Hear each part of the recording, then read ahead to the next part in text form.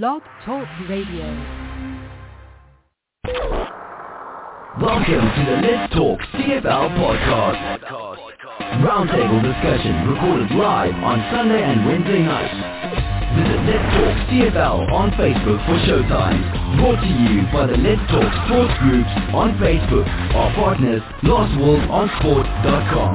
Stream live on blogtalkradio.com.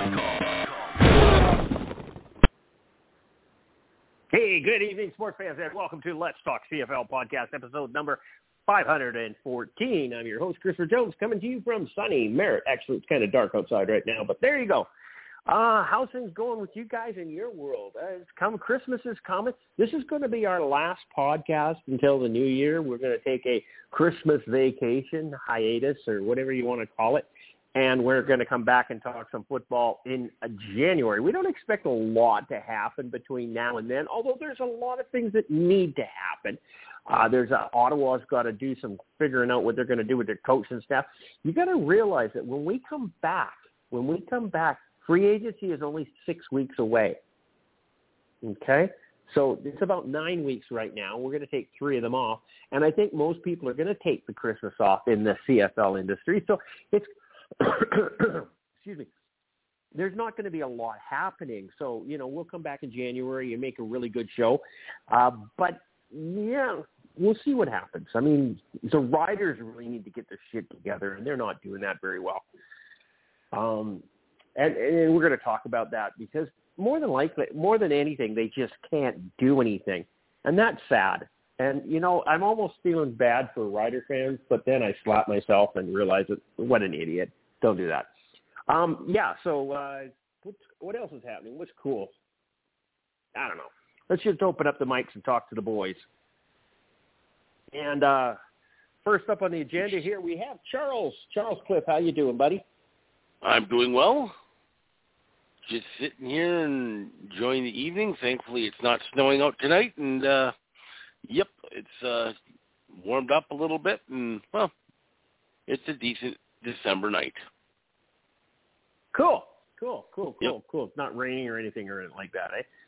No, nothing like that. Go down on Christmas Eve. I'm going to be down there. Got to go see my mother out and all the grandkids out to see great grandma. And so, yeah, I don't know. We're going to make that trip. And unfortunately, we can't wait for weather, so it's going to have to be Christmas Eve, and we're just going to do it. But makes sense. I got a big weekend coming up here. I told you guys about the Grinch, right? I did the parade as the Grinch with my little race car. Well, there was such an overwhelming demand, and I don't understand why. But all the parents want to have pictures with the Grinch for their kids for Christmas. It's like Santa's cafe or something.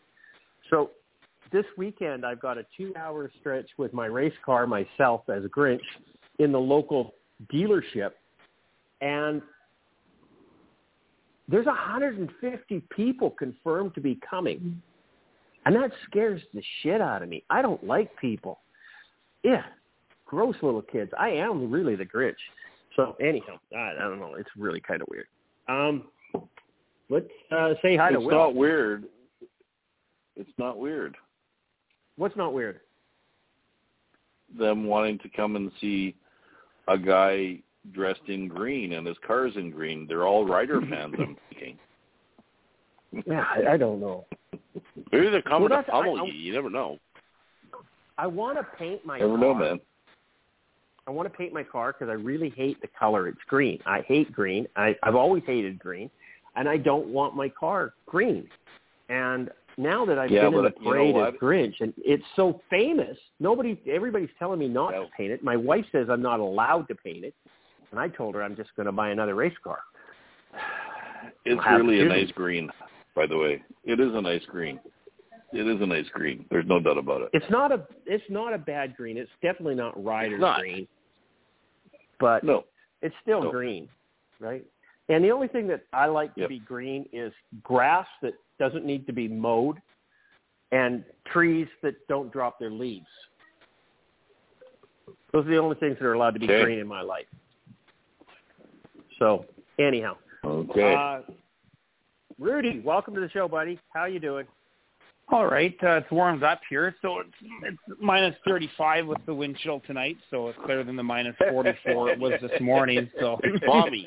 It fucking sucks. I'm glad I live in Calgary. It's Calgary. It's actually that's actually really cold even for us. The first week in December, we're used to this maybe in January, but this is a little bit much. But it's supposed to warm up a little bit this Pretty week. glad the Grey Cup's not next week like it was last year. Yeah. Holy smokes. Oh, God. Yeah. Well, it wasn't in Winnipeg, though, so... Well, the West Final No, was but it December. could. Well, yeah, last year the West wasn't, but Final this was year, December 5th. Yeah, that's right. But maybe one day they'll move the season back a few weeks, and we'll get a Grey Cup in November 1st or end of October. No. It would be nice. We should have the Grey Cup in fucking January. Yeah, might as well. Why not? Well, seriously, I've had this discussion before, is that, you play all year and it's all summer and sunny and warm and wonderful and everything's great, and then you come playoffs and the weather gets shitty and nothing that you did in the season matters because it's a totally different football game. That's what I said. So we should start the season. We should start the season at Labor Day because, in honesty, there's no fans available in the summer anyhow. They're all at the cabin or doing something, vacationing or something. So we should start the season in Labor Day and run into January, kind of like the NFL does, and have the Grey Cup in fucking January, end of January. If it's too cold, then so what? I mean, that's what you're used to playing it. And always in BC, in my mind. Well, I wouldn't have a problem with that. But I know what CJ's saying. He's saying, I mean, we play 90% of the games in warm weather, 95%, and then we play our most important games with whoever wins the coin toss. That might be the biggest. That is a bigger deal than getting the bye. You know what I mean? If you get the win in the fourth quarter, look at the 2021 Grey Cup. Bombers luckily they got the win in the fourth. Otherwise, there'd have been no two-peat. So, I mean, yeah, they should. I don't understand that. I don't understand why the fourth quarter is so important. You've got 3 quarters prior to that to play football. If you came out in the first quarter and you played like you're going to play in the last 3 minutes of the fourth quarter, then the game would be over and it really wouldn't matter.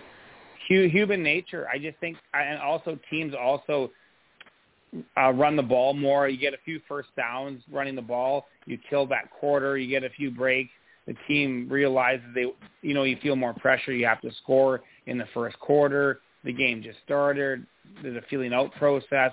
So if you blow that first quarter, it takes a while for teams to get into the game.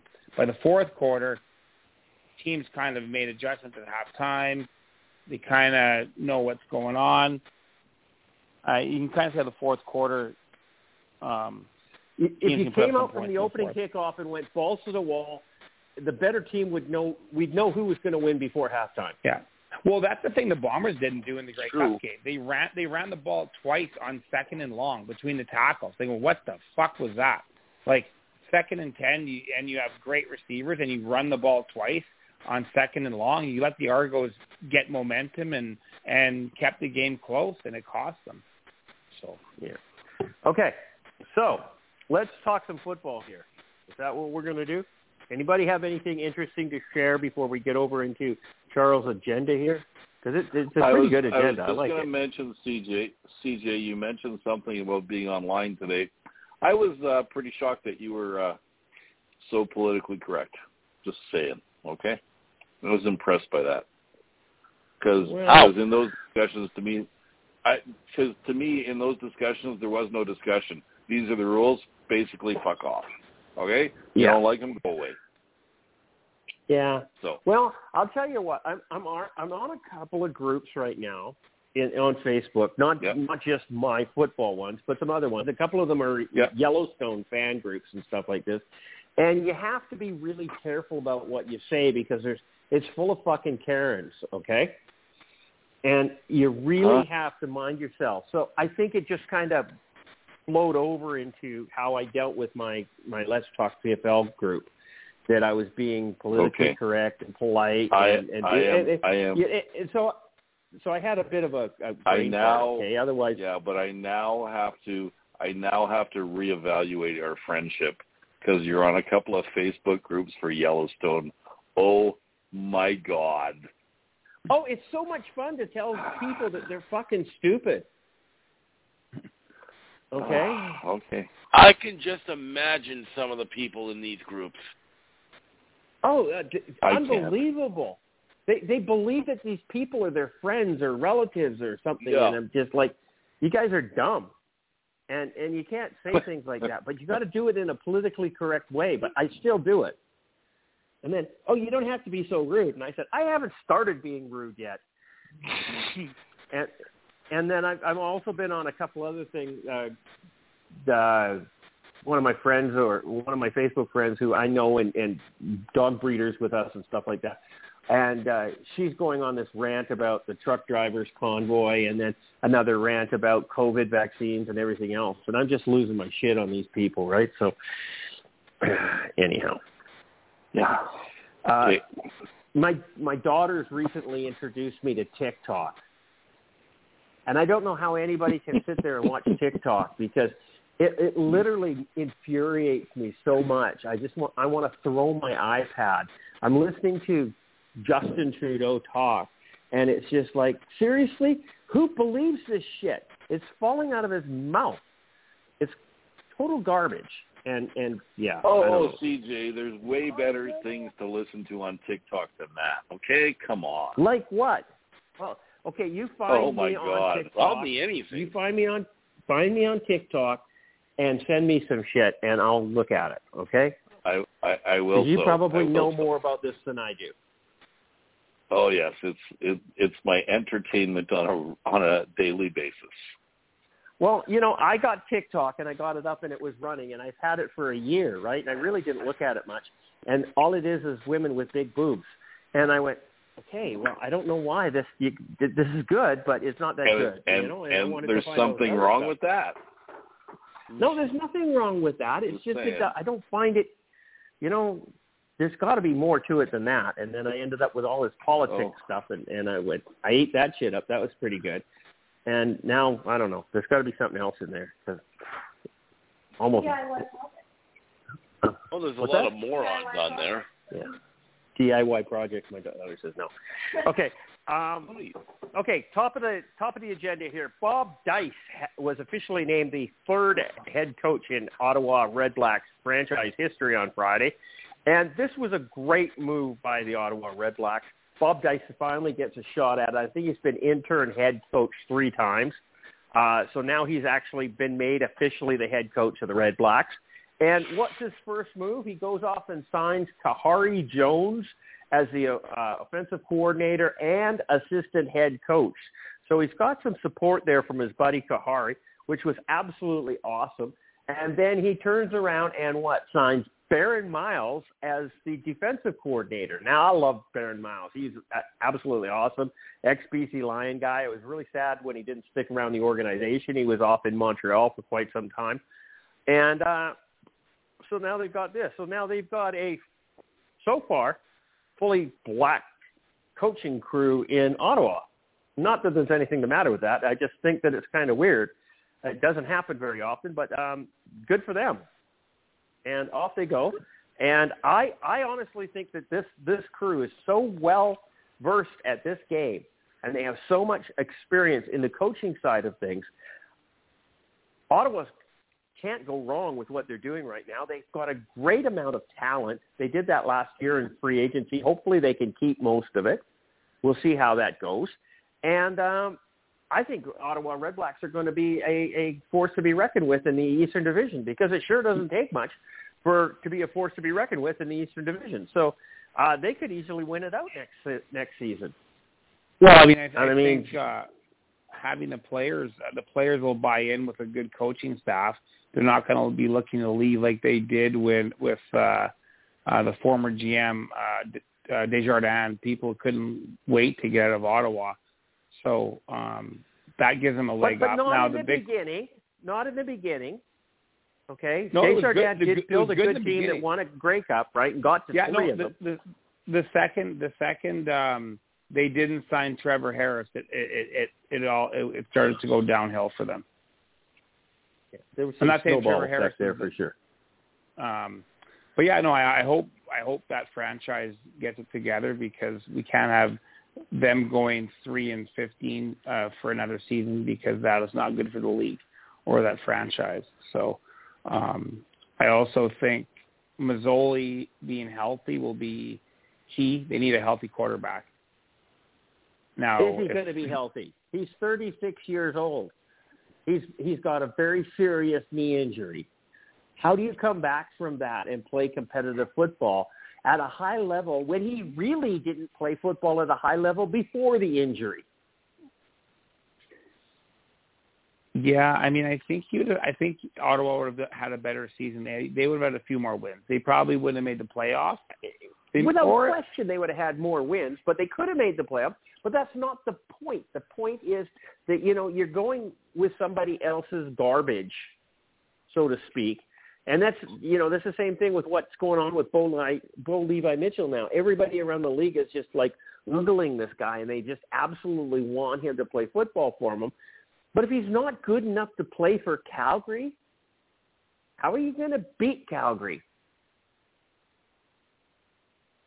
Yeah, I'm just looking at but I think Calgary is looking for. I think they were looking for a younger quarterback. I think Calgary is ready to move on from Bo, and I think they like what they see in Mayer, and that's their guy now. Okay. William, probably figured that. Jump in here, buddy. What do you think's going on? Well, you know Ottawa? what? And, do you like the coaching moves? You know what? I like the coaching. It's kind of nice because I've heard some people talking about, hey, why don't we bring in some new blood? To me, Bob Dice is like new blood. He's never been a head coach for a long period of time. And you know what? He can't do any worse than Ottawa did last year.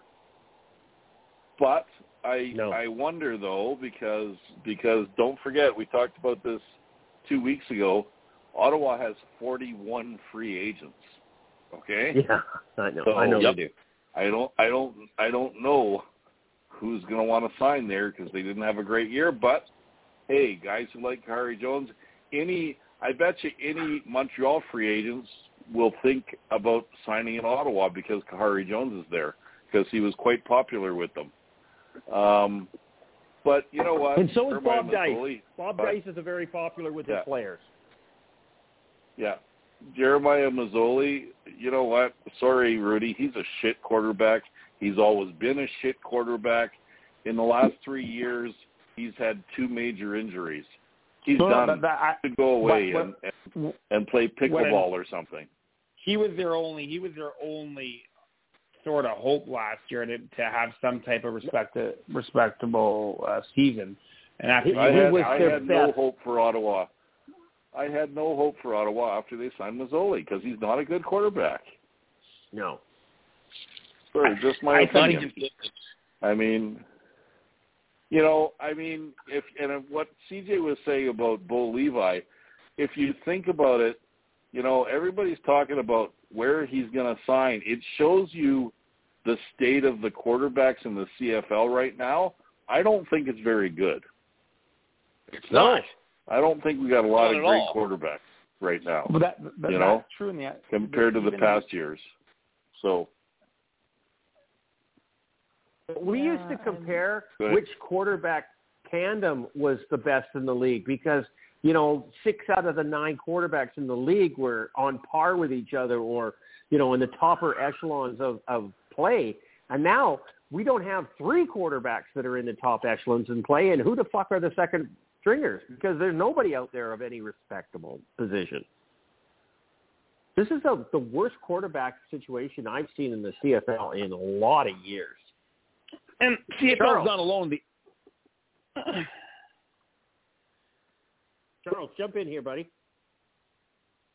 Well, personally, I kind of like what the Red Blacks have done here. I think Bob Dice, I had said last week that there was a story that they had narrowed it down to 3, and it was Bob Dice, I think Mark Washington, and somebody else, and I set up the 3.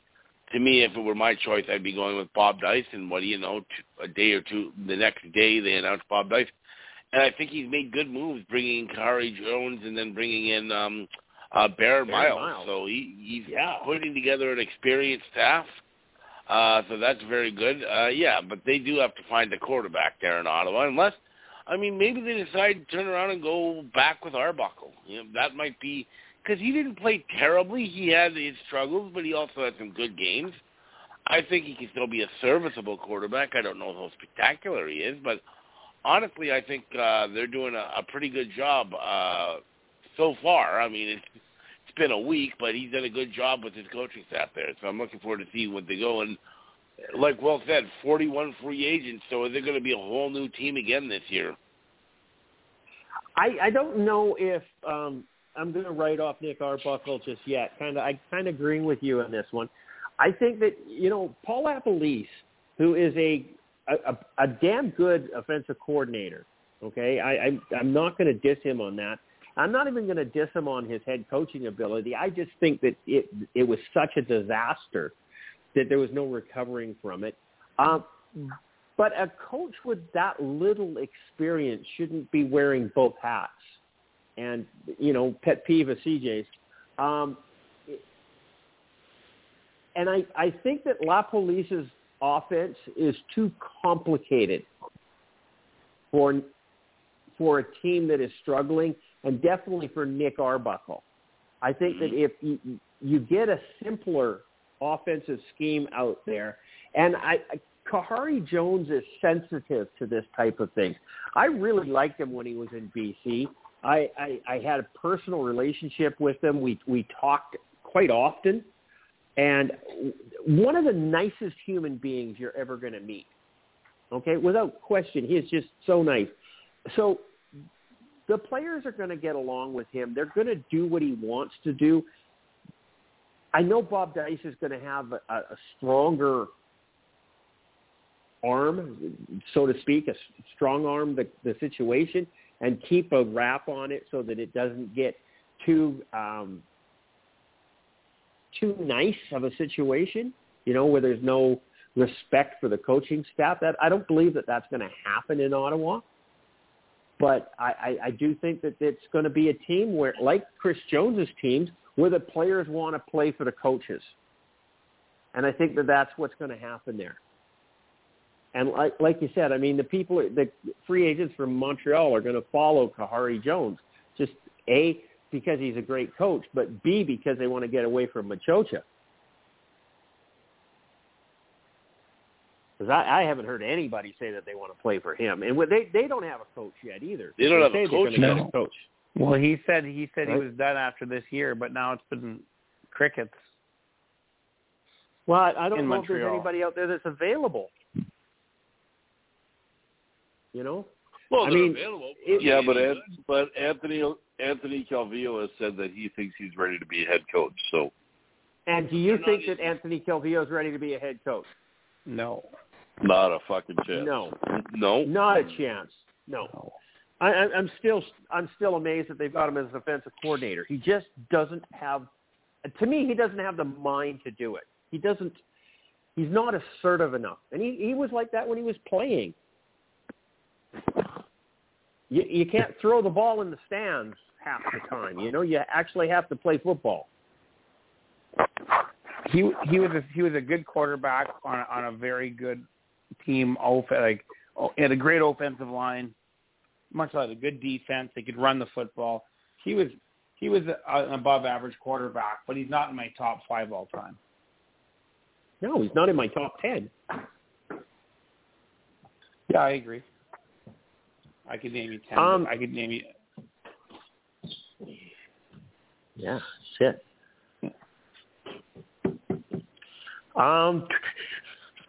Okay. Anybody else got anything to say about Ottawa's coaching? Charles, Will, you guys are good with this? Good move. Good move. I like the move. Very good move. Yep. I like the move. I think it's wonderful. Okay, we're going to. I actually liked it better than when they hired Lapalisse. Yeah. I just like the fact that he knows that he can't do everything and that he is bringing in the key people to do the job. Right? Mm-hmm. I'm kind of happy with that. Actually, I liked when Ottawa hired Paul LaPolice, and I liked when Winnipeg hired Paul LaPolice, so that he wouldn't be on fucking TSN anymore. Okay.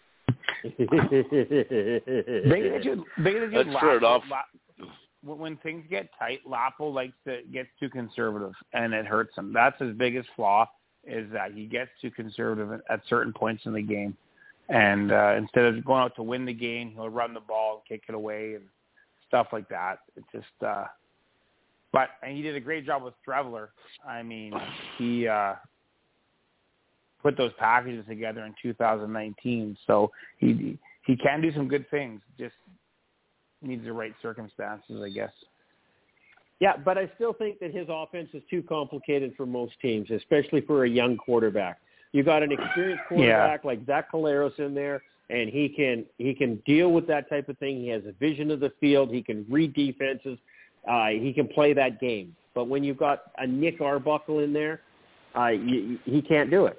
It's too complex for him, and it's not fair. Jeremiah Mazzoli didn't do poorly in that system, but he got hurt. And It's been, like Will says, he's had 2 major injuries in 2 years. So it's time to retire this guy and move on from him. Unfortunately, there's nobody to move on to.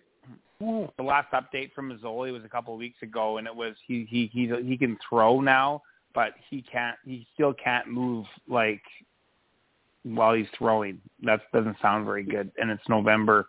That's a problem. Like a month ago. Because that injury was months and months ago. Yeah.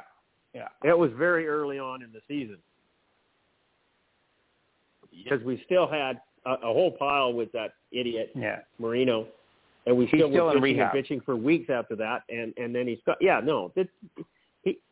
I'm okay with that, with him rehabbing and everything else, but I think it's at a certain point in time you gotta hang up those cleats, and we're going to talk about that a little later of a couple people who are hanging up cleats, so we'll carry on with that. Multiple people. Oh, this is going to be a great topic. Multiple people have turned down the offers from the Saskatchewan Roughriders. Is this a sign the franchise is in its current state?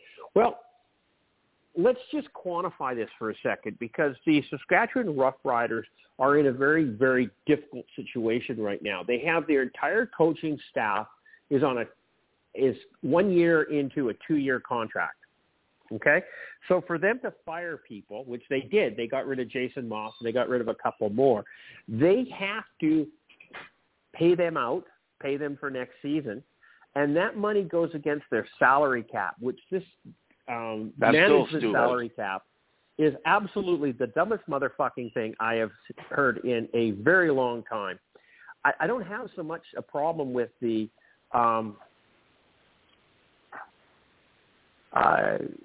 salary cap, although to me it's dumb. But that being said, in a 9-team league, a very small league, it's important that all franchises can kind of stay relevant, okay? Yeah. So I don't mind the management salary cap and the fact that nobody can take an unfair advantage. But there's no way that you should have coaches that are no longer helping you become a champion. I think that's what is important here. If the person is working with the team towards becoming a championship team, then their salary should count against the cap. But if you fired them and they're down the road and they're sitting at home collecting, eating jelly beans, then there's no way that they should that their salary should count towards this cap. It doesn't make sense. It's totally and completely illogical. How do you expect a bad team to get better if you penalize them in that way? Winnipeg's got a consistent coaching staff. Hell, BC just brought their entire coaching staff back, every single one of them. So, in doing things like this, consistency, there's no problem staying underneath the cap. But if you're like Saskatchewan right now, where you have to fire the whole fucking bunch of them, and start over because it's just total junk in that team. How do you do that? How can you do that and stand to the cap? You absolutely can't. So that's why they've announced that Craig Dickinson is staying and Jeremy O'Day is staying. I mean, these guys should be fired. I mean, Jeremy O'Day should be fired for giving Craig Dickinson another contract. He should have been fired last year. So, you know, I agree with the salary management cap in a 9-team league just to keep everybody relevant. But come on, let's be fair. This only penalizes the teams that need to fix themselves. I mean, it's not like you're circumventing. Oh, Rudy, you have to wait and let me I'm point at sorry. who gets to go first, because otherwise we lose Will. He goes in the corner and he doesn't talk. So I have to keep him active. Okay, by William. all means. William is a very good listener, and he actually does listen to people. So that's why he's silent sometimes, because I am interested in what people have to say. As a matter of fact, just so sometimes you know, you're snoring. I wasn't on the podcast last week, but I did listen to the podcast. Okay, and it was good. Yes, I did, and it was quite good. It was lacking a little bit of Willieism, but other than that, it was quite good. Okay. Well, little Willie was. You know what? I think. Okay, Saskatchewan, number one. I mean, I've seen all the guys who've turned down the job, and I don't think it's because they don't want to coach in Saskatchewan. No, it's not. If Saskatchewan was in a different situation, like, let's face it. Okay, Saskatchewan has to be at least second or third place in the West next year, or Dickinson is going to get fired, and so is O'Day. And they don't even have a freaking quarterback right now. So for a guy to come in and coach on a team we don't know what the team's going to look like, they are only offering a 1-year contract. Right, and it could be a very short opportunity for them. And some of the established guys on other teams that normally would try and go there aren't going to go for 1 year because they might have better gigs where they're at right now. And why would they do Nobody's that? going to take that on. The only way that you do that is if you thought that you had the opportunity to become the head coach next year. Right. That would be the only reason that you thought you could do that. So then they should offer a 2-year contract. But if they offer Jason Moss, if they offer Jason Moss the opportunity, he's not even going to take it because he can sit at home on his couch and get paid this year. Okay, idiots. Yeah, but they fired Jason Moss, didn't they? I know that. That's what I'm talking about. But if you're a new coach, you take that job, you go 4-14 with the personnel, then you get fired, and you're no further ahead in your career. So I can see why people aren't going to take that job. I mean, if you're an assistant, you get a 1-year deal. Your team goes 4-14, and then everybody gets fired because they're going to bring in a brand new coach and GM. Right. So you won't be in the plan. His own crew. Yeah, exactly. Right. So that's I don't a mess blame there. anybody for turning it down. And in reality, the post that I put up there and says what a shit show Saskatchewan was, I actually wasn't picking on the team itself because, like I said in my little rant at the beginning, I almost feel sorry for them. And that may happen, probably not this year. Next year I might feel sorry for them. But only because they're into the next 2 years are going to be hell for them. Because next year is going to be an absolute disaster with Craig Dickinson as a coach, knowing that he's going to get fired. Nobody's going to want to play football for him. They don't have a quarterback. There's zero credibility in that team right now. And what state is it going to be in a year from now? It's going to be even worse. Well, they ignored some warning signs a few years ago. 2019, they won the West, but it was because everyone else lost their starting quarterback. And Bull went down in Calgary. They struggled. Winnipeg lost Nichols. Winnipeg was 7-2, going to easily get first in the West. He went down. Strevler's not a starter. They fell out of first. So Saskatchewan was probably third best team in the West in 2019, and Winnipeg handled them in the West final. And they brought that same team back in 2021, and I mean it just got. I mean, same thing happened. Winnipeg beat them again, and they did not bring back the same team in 21 because they had some different. In 2000, hang on, in 2019. That is the year that Chris Jones quit 2 weeks before training camp. That team in 2019 was Chris Jones's team. Craig Dickinson came in. The goddamn thing was on autopilot, and he went to a 13-5 season. Okay? The next year, 9-9 in 2019? And now they did a 6-13? No, 6-12? And what's next year going to be? 2-16?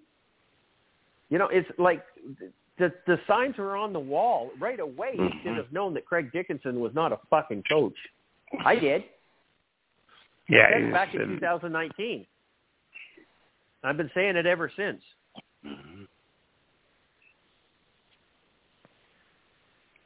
going to be a lame duck year there. Yikes. Pretty much. So they have a really bad team that's going to get worse. It's going to get badder. Okay? Literally, it's going to get worse. And then they have to try to rebuild it. So the first year of rebuilding is going to be worse than Edmonton's this year.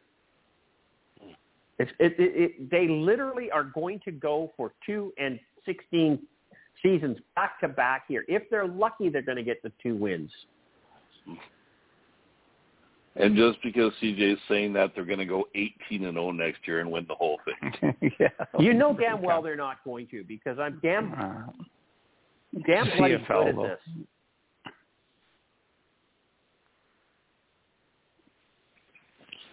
Yeah. Well, they might find both. Yeah, fuck off. Charles, jump in here and talk to me about the Saskatchewan Roughriders. What do you see happening? What needs to happen? It's not really their fault that this is happening. It's a salary management salary cap. And do you see a better way of fixing it? Not in the immediate future, no. And I'm just thinking, we mentioned off the top of the show that when we come back after Christmas, we're going to be about 6 weeks away from free agency. What free agent is going to want to go anywhere near that situation? I can't think of one, because it's going to be a nightmare in Saskatchewan next year. Well, but still, Dave, or what's his name, is out there, and he still has his supporters, Craig Dickinson, but they're few and far between, and quite frankly, it's just, I think it's a bad situation all around there. Well, no way Bo's going there now. No, he's crazy to go there. Well, you know, when Bo comes out and says he wants to go play for a team that has huge fan support, everybody right away thinks it's the Riders, right? And I'm going, no, those are like the most fair-weather fans that you possibly can. They're running away from this team in droves right now. You want a team that's consistent and loves their team? It's Hamilton. Yep. Why the hell doesn't he just sign with Hamilton and be done with it? So this whole thing with him right now talking about going to free agency, this and that, it's just posturing with Hamilton. That's all he's trying to do is make sure that everybody knows that, I'm going to pick the team that's best for me, and yes, this is what it's going to be, and how much more money can I get out of the Ticats and everything else. He's going to be a Ticat next year. I mean, I think so.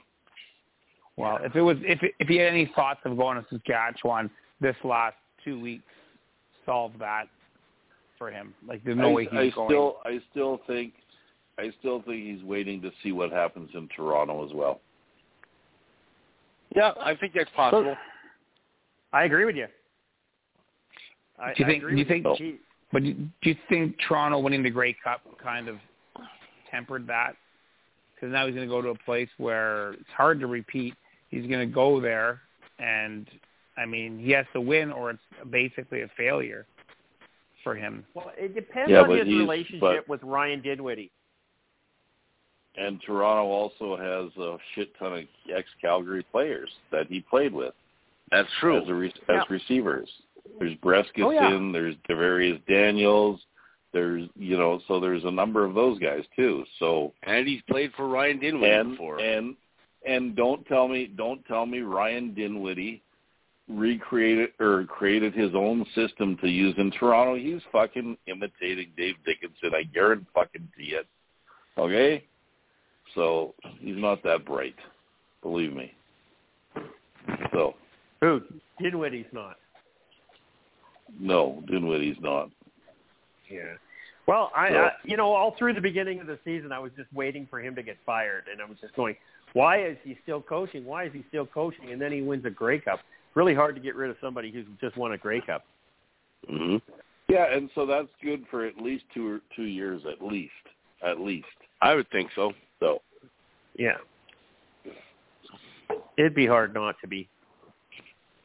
So yeah, but is McLeod Bethel Thompson the quarterback of the future for the Toronto Argonauts? He's like 35 now, isn't he? Yeah, but he's not that good a quarterback, and he's fucking arrogant. He just thinks he's king shit at Turd Island right now. And in a way, he is. So he won a Grey Cup. So actually, I've always liked him. So quarterback-wise, I think he's got the personality of a brick, but that's beside the point. I mean, he didn't do anything special in the Grey Cup game, but he didn't even finish it. I mean, Toronto's defense. Yeah, and he lost his shit because of it. He was whining in the he was going crazy in the East semifinal or the East final, wasn't he? Yeah. He thinks very highly of himself. Too highly.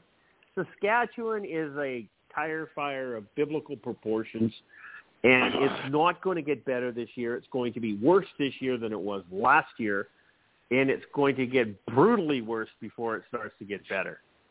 So, Rider fans, I'm sorry. You got 2 years of hell coming. And it's not good for the franchise. It's not good for the league.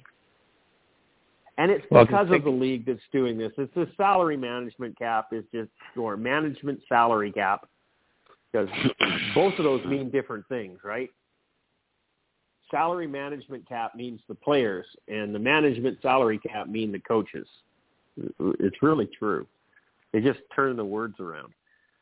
Anyhow, okay, so that's the end of Saskatchewan Roughriders, and I'm done talking about them. So let's move on. A number of CFL players worked out with teams south of the border on Tuesday. Now, was this just specifically Tuesday, or was this pretty much any time? Who we got working out here? We got, according to Montreal receiver Julian Grant, Jalen Acklin, Ottawa Red Blacks receiver, are both working out with the Broncos. One of the Philpots was working out. And with Nathan Rourke with the Denver Broncos. So you keep going down. What else happened? Tyson Philpott was worked out with the Pittsburgh Steelers alongside Keon Schaefer-Baker. Global linebacker. I love this one. Gordon Glenn Marquis worked out with the San Francisco 49ers. Now, this is a global linebacker. Isn't this this German guy? Where's this guy from? Anybody know? I'm not sure. Jen Marquis. He was with the 49ers. He was a first-round pick of Saskatchewan in the global draft. It doesn't say where he came from.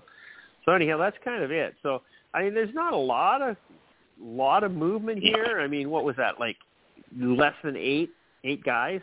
1, 2, 3, 4, 5, 6, 7 or so. I'm impressed that one of the Philpotts is down there, and that's pretty cool. But I don't know who's got any chance of sticking. I noticed that what's his name, the kid that everybody's ranting and raving about in Winnipeg's getting no opportunity down there. Although I don't know why. He did pretty much. I've heard they are going to bring him down at some point. That he will be going down at some point. He did light the league up, so you think he would have to. Yep. Big guy, good hands. Maybe he's a bit slow, but I mean, he'll get a look. I think he'll be back though. I think if he has another big year, then maybe he would catch on. All depends on, you know what, timing though, right? If an NFL team is looking for a particular player or somebody to fill a role, you know, like Strebler.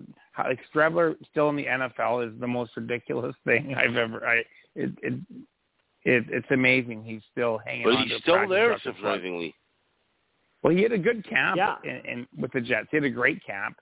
Well, he developed though, right? He was in Winnipeg in 2019 when they were saying he's got to be our starter. I'm like, God, no, he's a horrid starter.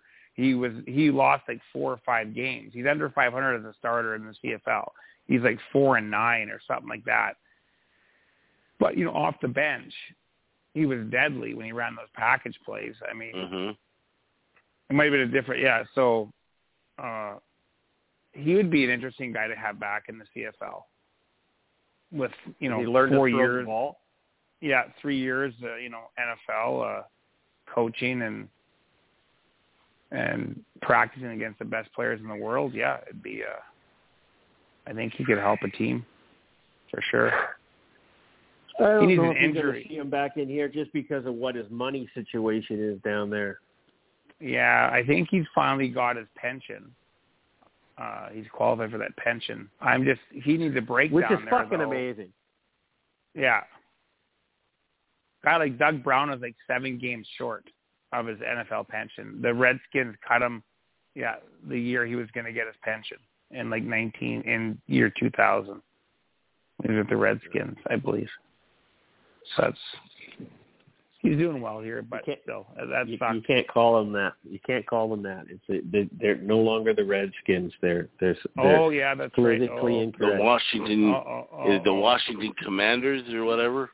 Yeah, at least the Elks kept the color scheme together and the double E, so that was a decent compromise.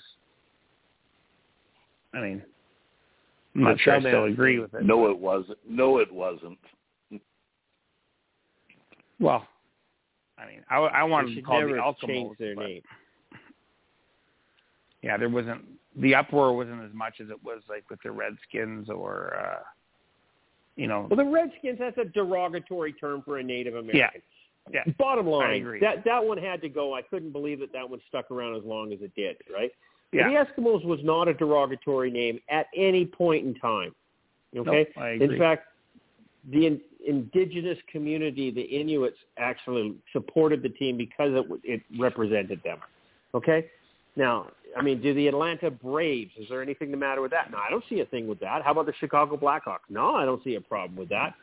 Cleveland Indians. Well, maybe not. Okay? But, I think the simple fact that these sports teams are acknowledging that these people are there should be a good thing, isn't it? Well, not unless you're going to use a derogatory term like the Redskins. That's probably a bad thing. Right. Well, I mean, they canceled Aunt Jemima syrup, and that family, they cost that family money. That's all they did. Well, this is a woman who revolutionized the cooking industry. Yeah. Right? And they literally destroyed her history. Yeah. It's just boggles the mind that these people actually think that this is a good thing. I don't know. Wokeism's a disease. Oh, I don't think it's a disease.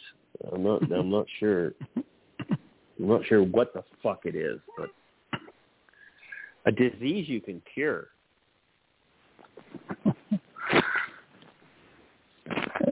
True. Charles, anything you got to say about these 6, 7, 8 guys go down in the States? Good for them. I don't think too many of them are going to stick. In fact, I don't think anybody's going to stick. Nathan Rourke might, but yeah, I know Will doesn't think so. So we'll talk to him in a second. You got anything there, Charles? Honestly, I mean, I don't think this is that big a story because I think CFL guys get workouts in the NFL fairly regularly. So I don't think this is that huge a story. I mean, a lot of guys work out down there and don't get anywhere. So, I guess they're just letting the names go, but I don't think it's a big deal. I do, for some reason, think Nathan Rourke will catch on down there, but I could be wrong. But I don't think it's a massive story or anything. I think it's, like I said, par for the course. Yeah, I would be surprised, honestly, literally surprised, if Nathan Rourke comes back to the BC Lions next year until the NFL training camp is through and he gets cut. And then what do? You've already had half your season is gone. What you think? He's going to get signed with somebody down there. Would he accept a practice roster spot? I don't think you take a practice roster. Nobody's taking a practice roster spot right now. You don't do that until training camp's over. No, I'm saying that it probably depends. It depends on the situation, I think. Yeah, it does. But, I mean, if you're fourth in line for quarterbacking with a team, why would you do that? Right. So, I mean, I wouldn't take a practice roster spot in the NFL right now for the simple fact that you're being buried. Yeah. Your hopes of elevation are slim. You're better off to go to another team, go to another team, go to another team, go to another team, than you are to get buried at the bottom of the depth chart in fourth or fifth position. Or you're better off to come back to the CFL. Like I said, if he gets cut out of training camp, then he comes back to the Lions. Vernon Adams steps aside. Nathan Rourke comes in and wins the whole thing for the Lions. I like the scenario. I just don't see how a quarterback like Nathan Rourke at this point in his career, I don't see how being on a practice roster helps you. It doesn't. Sitting there holding a clipboard and practicing. That's not going to help you. In fact, it could actually have an opposite. You're not playing. I understand what you're saying, but do we believe that the coaching staff and the facilities and everything down in the NFL is superior to that in the CFL? It probably is based on money. Yeah, we do. We definitely do. So everything that he is getting right now is improving his ability to play football. Okay? If somebody signs him and they put him in their program and everything else, he is just getting better. If he doesn't make it in the NFL, he's just going to get better for the CFL. And that would just be amazing. Now, I got to bring Will in here because he needs to talk about this because he absolutely does not like Nathan Rourke and doesn't think that he's that good a quarterback. So let's bring him in and see what he has to say with this. Stop listening and start talking. I'm already talking. If I had a choice between Nathan Rourke and Russell Wilson, I would take Nathan Rourke 5 times out of anything because I think Russell Wilson sucks. He's getting exposed this year. And you don't even know who Russell Wilson is, do you, CJ? Okay. Well, he used to be the quarterback for the Seattle Seahawks, I believe. Okay. He used to be, Denver's starting quarterback. Okay. Yes. Denver's starting quarterback now. I know he's not with the Seahawks anymore. So it's got to be somebody. No, he's with Denver. Denver Broncos. Anyways. Okay, and Denver is where Nathan Rourke is trying out right now. Yeah, that's correct. That's why I said what I said. You know what? I think not Russell Wilson. I think Nathan Rourke will probably stay down there if he gets opportunity to be on a practice roster because he can learn, okay? And it's a different game, and you have different coaches, and you have different quarterback ability. You have to do different things as a quarterback. And you know what? There was a certain, and I know CJ's going to get mad when I bring this guy up, but I'm going to do it anyways. Alex Singleton started on practice roster. He could have come back to the CFL, but they offered him a practice roster spot. They had injuries, and 3 games into the season, he was playing, and he hasn't looked back since.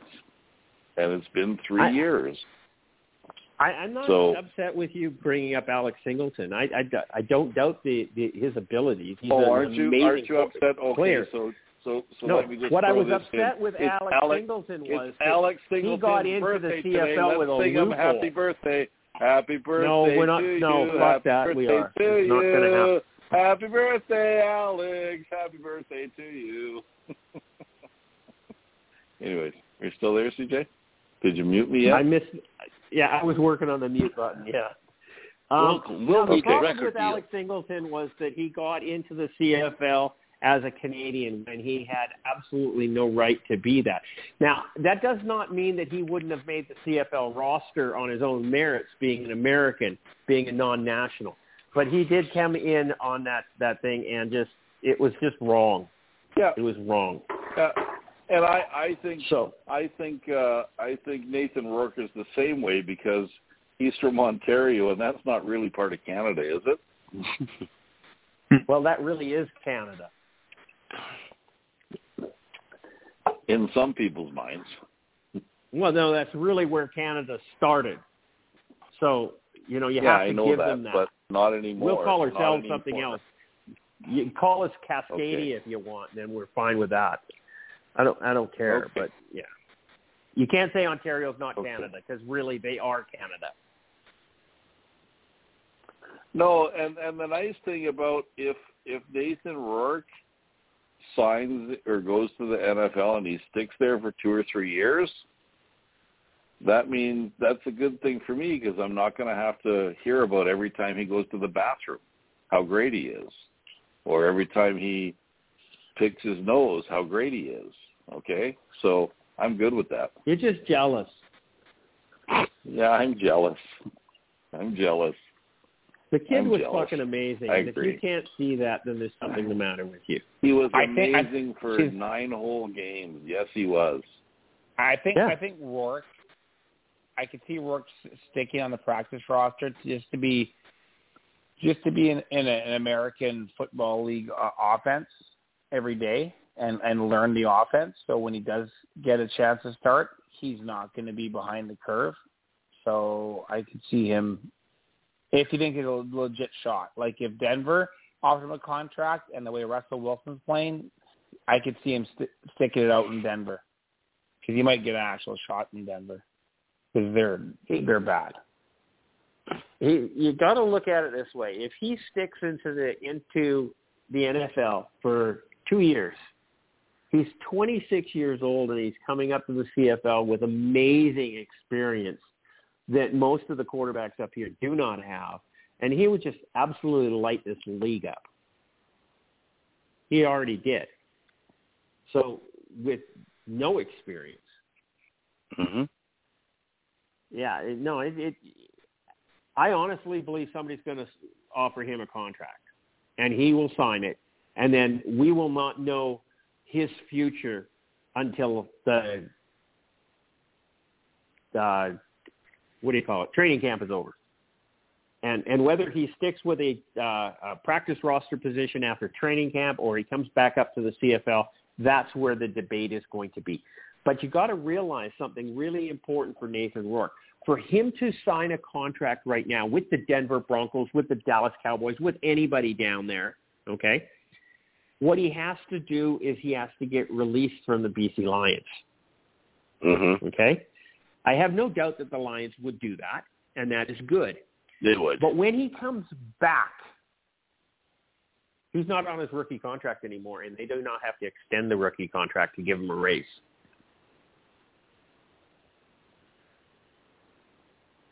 They could throw $450,000 at him this year, which he's not eligible for. He couldn't do if he did not go down to the NFL. If BC Lions do not release him from the contract, then he is playing for $55 or $69,000. I think it's $71,000 or something like that. And it's really close to that $71,000 mark this year. Mm-hmm. And then why would he do that? Right? So go down to the NFL, get signed, get released by the Lions, get signed, hang out for practice roster, come back to the Lions, make $400,000 this year, and improve your videos, improve your portfolio, and go back to the NFL next year or the year after. And that's his all-time dream. There's a lot of possibilities can happen for him. Anybody else got anything to say about these guys going down to the NFL? We moving on? We can move on. We can move on. We're good? Brian Burnham has announced his retirement from the CFL after 8 seasons with the BC Lions. Brian was amazing. He probably had the best set of hands that we've seen in 20 years in the CFL. The man made spectacular catches that they're just unbelievable. They're beyond highlight reel. He had 4,000-yard seasons in a row. I don't know what else to say about this guy. Yeah, he was a Lion. Yes, I'm a homer. Yes, I think this man is amazing. But honestly, I don't think there was a better receiver in the CFL in the last 5 years than he is. Let Charles go ahead here. Buddy, what do you got to say? Well, I'm kind of with you sad. there. I mean, Brian Burnham was the guy that made the catches that people shouldn't be able to make. It just seemed like almost once every game he would make a catch, and you'd be sitting there asking yourself, how did he catch that? He was clutch. He was a guy that when you needed a big throw, when you needed a first down, when you needed a touchdown, he was the guy you were going to. And more often than not, he came away with the catch you needed. I mean, the guy was in triple coverage. Phenomenal talent. One of the best the Lions have ever had, quite frankly. He made a reception in every single game he ever played in the CFL.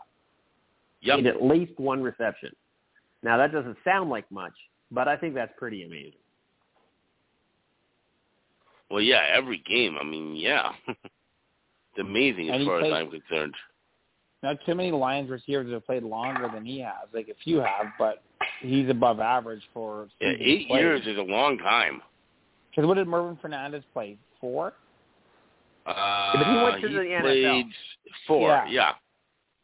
4, right? So yeah, he. And then the only one that I can think of that was in the same type of time frame, I believe, was G. Simon, who played from 2003 to about 2012. So that's like 9 years. So that's around the same, kind of the same time frame.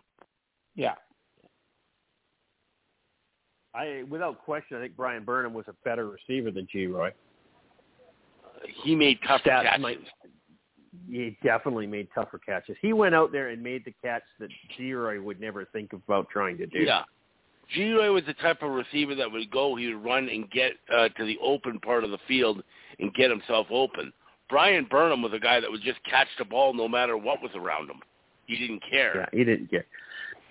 There's only one Lions receiver that would play that same type of game. Do you know who it was? That I can think of. Jim Young? I'm not going back to... No, not going that far back. Okay. Darren Flutie. Yeah. Oh, I thought Darren Flutie went and got balls that he shouldn't have got. Lamar Durant. Lamar Durant. Shut up. Shut up. And Flutie wasn't as gifted athletically as Burnham either. Like he wasn't. No, God, no, he was not. Just a lot of heart. But they played different positions. Flutie was a slot back, right? Yeah.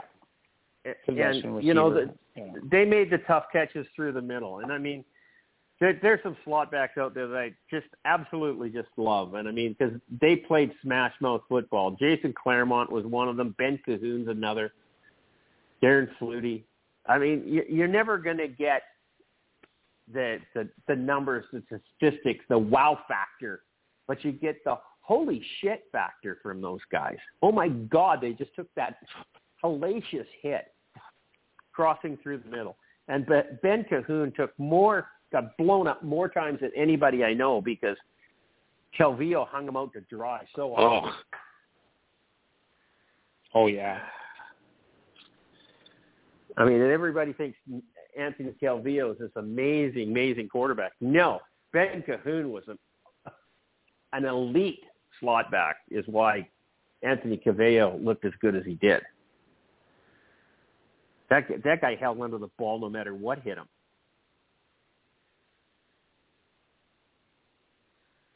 He was another Canadian. He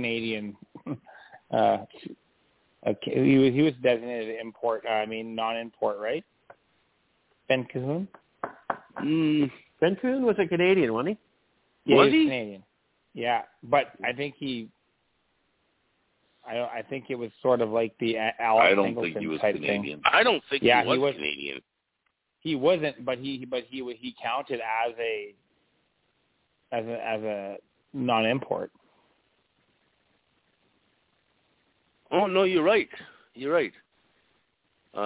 He was designated as a national. You're right, but he was born in Orem, Utah. I think his mom one of his parents, I think, was Canadian. I think his mom might have had like a Tim Hortons coffee when she was passing through Canada while she was pregnant with him, and they counted that as a. No. I don't know what the story is, but he was his status is a national. Yeah. Right? Yep. I mean, he comes out of Orem, Utah, and he went to Brigham Young University. Anybody doubt the fact? Oh, he was also at the Brigham Young Mountain High School. Yeah. Anybody doubt this guy's Mormon? Yeah. What it says here is Cahoon spent part of his childhood in Cardston, Alberta, and therefore is considered a non-import under the CFL's non-import rule. What a ridiculous. So he lives somewhere for a certain period of time, so he becomes a non-import? That's correct. What's the point of this rule? Well, Charles, it's kind of the same as I know CJ spent a year and a half in Regina, and I consider him a No. You know that, eh? No, I did not. I did not spend any time in Regina at all. Okay, I was in a place of called Regina. Unity, Saskatchewan. It was more like North Battleford.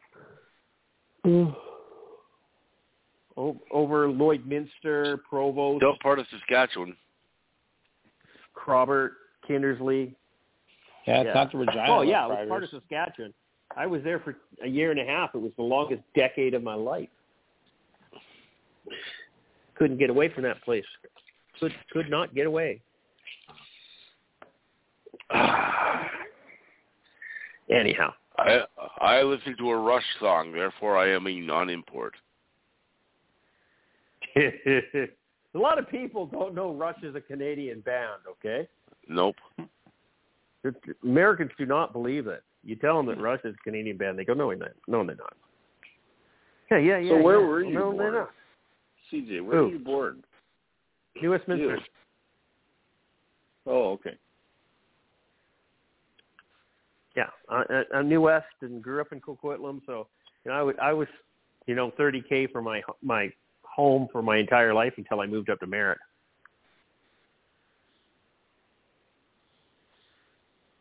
I know why I was in Saskatchewan with my sister for some stupid reason married a dirt scratcher, a wheat farmer out there, and I went out there and stayed with them right out of high school because my dad had this manicured lawn. He just absolutely spent nothing but time on it. It was gorgeous and everything else. And they went to Europe, and I had a grad party, and somebody drove and did a big donut in the middle of my dad's grass, and I figured it was probably best that I wasn't in the province when he came back.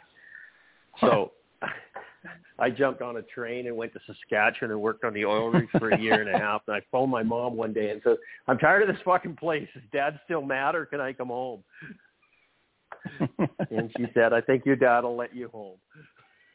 So I went home. That's kind of the story, okay? I was in Saskatchewan just to avoid the wrath of my father. So you're a fugitive. That's basically. I was a fugitive. 100%. I was a fugitive. Fugitive. They had no idea. They had no idea where I was actually for the first little while. And then my sister told them I was out there.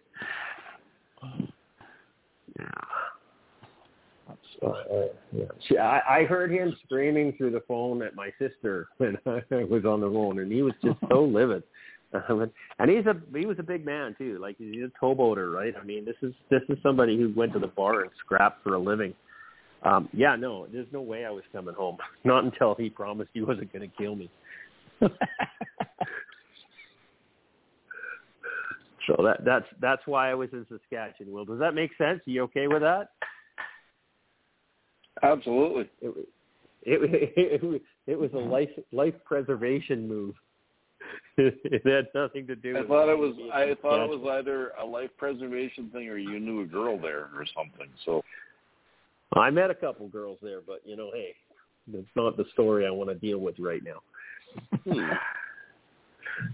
Might be a few little Joneses running around Saskatchewan. Who knows?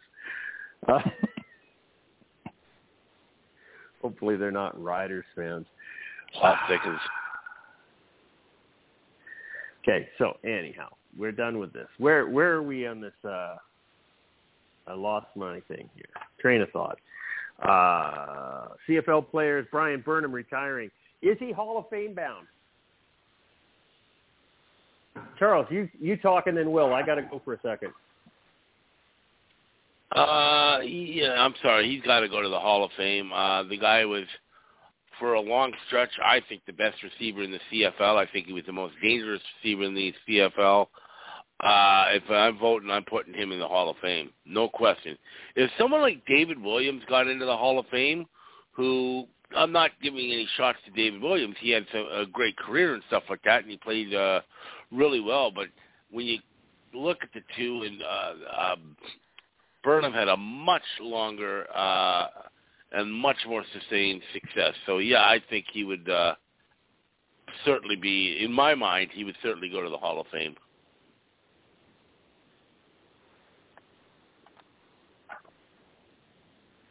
Go ahead. You know what? Go ahead. No, go ahead. No, you know what? I don't know if he's going to be a first ballot Hall of Fame guy, but eventually he will be in the Hall of Fame. He was a good receiver, no doubt about it. He was a consistent receiver. I think you say that about all the good receivers; they're always consistent. And I'm actually really happy he's decided to retire because, we talked about this a couple of weeks ago. He's been quite injury prone in the past couple of years. And obviously he has a plan after football, which a lot of guys don't. So it's kind of cool that, he's decided after 8 years to make it a career. So, but yeah, I'd say eventually he'll be in the Hall of Fame. Go ahead. I'm back. Yeah. I back. agree. I'm back. I think eventually Hall of Fame for him. He played enough years, obviously, to be considered for the Hall of Fame. It's too bad they didn't get a Grey Cup while he was on the team. But, no, I think, CFL careers aren't long. So he produced and, every year he played, a full season, he produced big numbers, 1,000 yards. So, yeah, I think he'll definitely be considered for the Hall of Fame. Well, it's kind of, considering some of the people that they brought into the Hall, Brian's a no-brainer. Right? I mean, seriously, the guy is leaving a legacy in Vancouver. There's no doubt about that. Hello, what's going on? I don't hear anybody. We all had our say. We all kind of just agreed that he's gonna probably get into the Hall of Fame, and yeah. Okay. Well, there. Eventually. There's not much. Eventually, I don't know. I don't know how eventually it's going to be. I mean, reality says. I mean, is the Hall of Fame for the football very similar to the Hall of Fame for, like, the Rock and Roll Hall of Fame, where they only let 5 people a year in or something like that? Baseball. I don't know if they have a limit or baseball is the toughest Hall of Fame to get into, eh? Which one? Baseball is probably the hardest Hall of Fame to get into. Oh, yeah. Yeah, just ask Pete Rose. Wait, though. Is there such a thing as Baseball Hall of Fame? Sure. Yes. Baseball Hall of Fame. Is that baseball? Is that a sport? Is that a sport? Wow. I think it's actually called Rounders or something, but yeah, it is. Okay, where a bunch of fat guys hang out with each other and it's not a, okay. I'm wondering about that. They're not athletes. It's about the least athletic sport that there is. But you have to be a mathematician to figure out the stats. Hang on a second, Charles. Golf. Just no, come bowling. on, guys. Poker is considered a sport. Okay. Yeah. By some people, poker's a game, as far as I'm concerned. Curling, golf, bowling. Naked pickleball. I mean, baseball. You throw a baseball 95 miles an hour and then try and hit it. Like, that's not easy. True. No. I mean, I don't think there's anything much harder than that.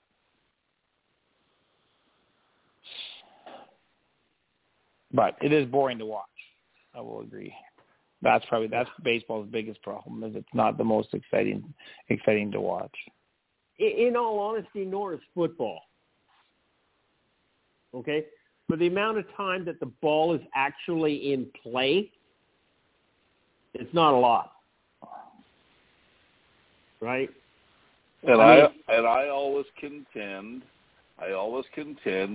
there's more hockey fans than there are football fans because, I'm sorry, hockey is easier to figure out. It's that simple. Well, yeah. Mm-hmm.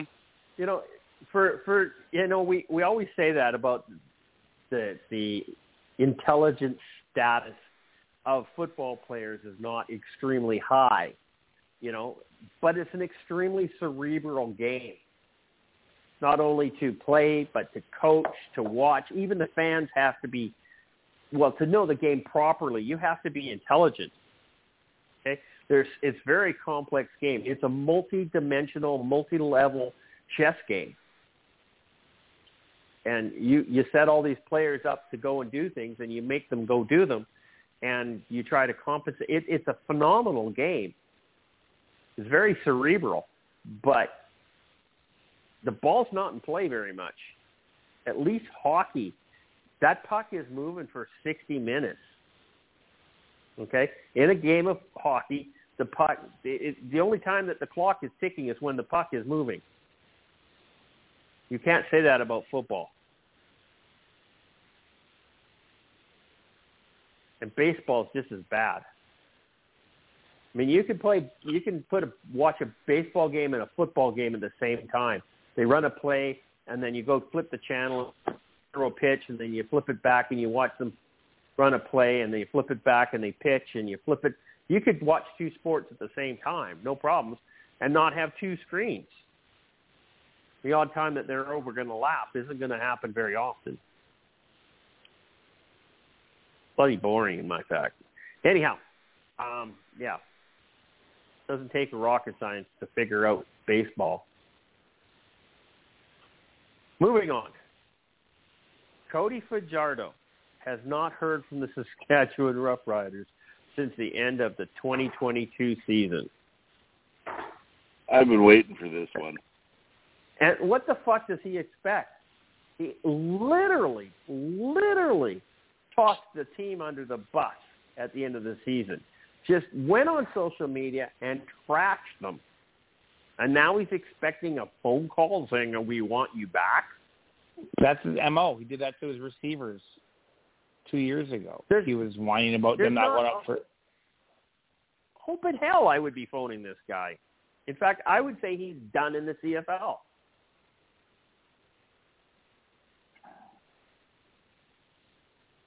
I don't think he's done in the CFL, but maybe Ottawa.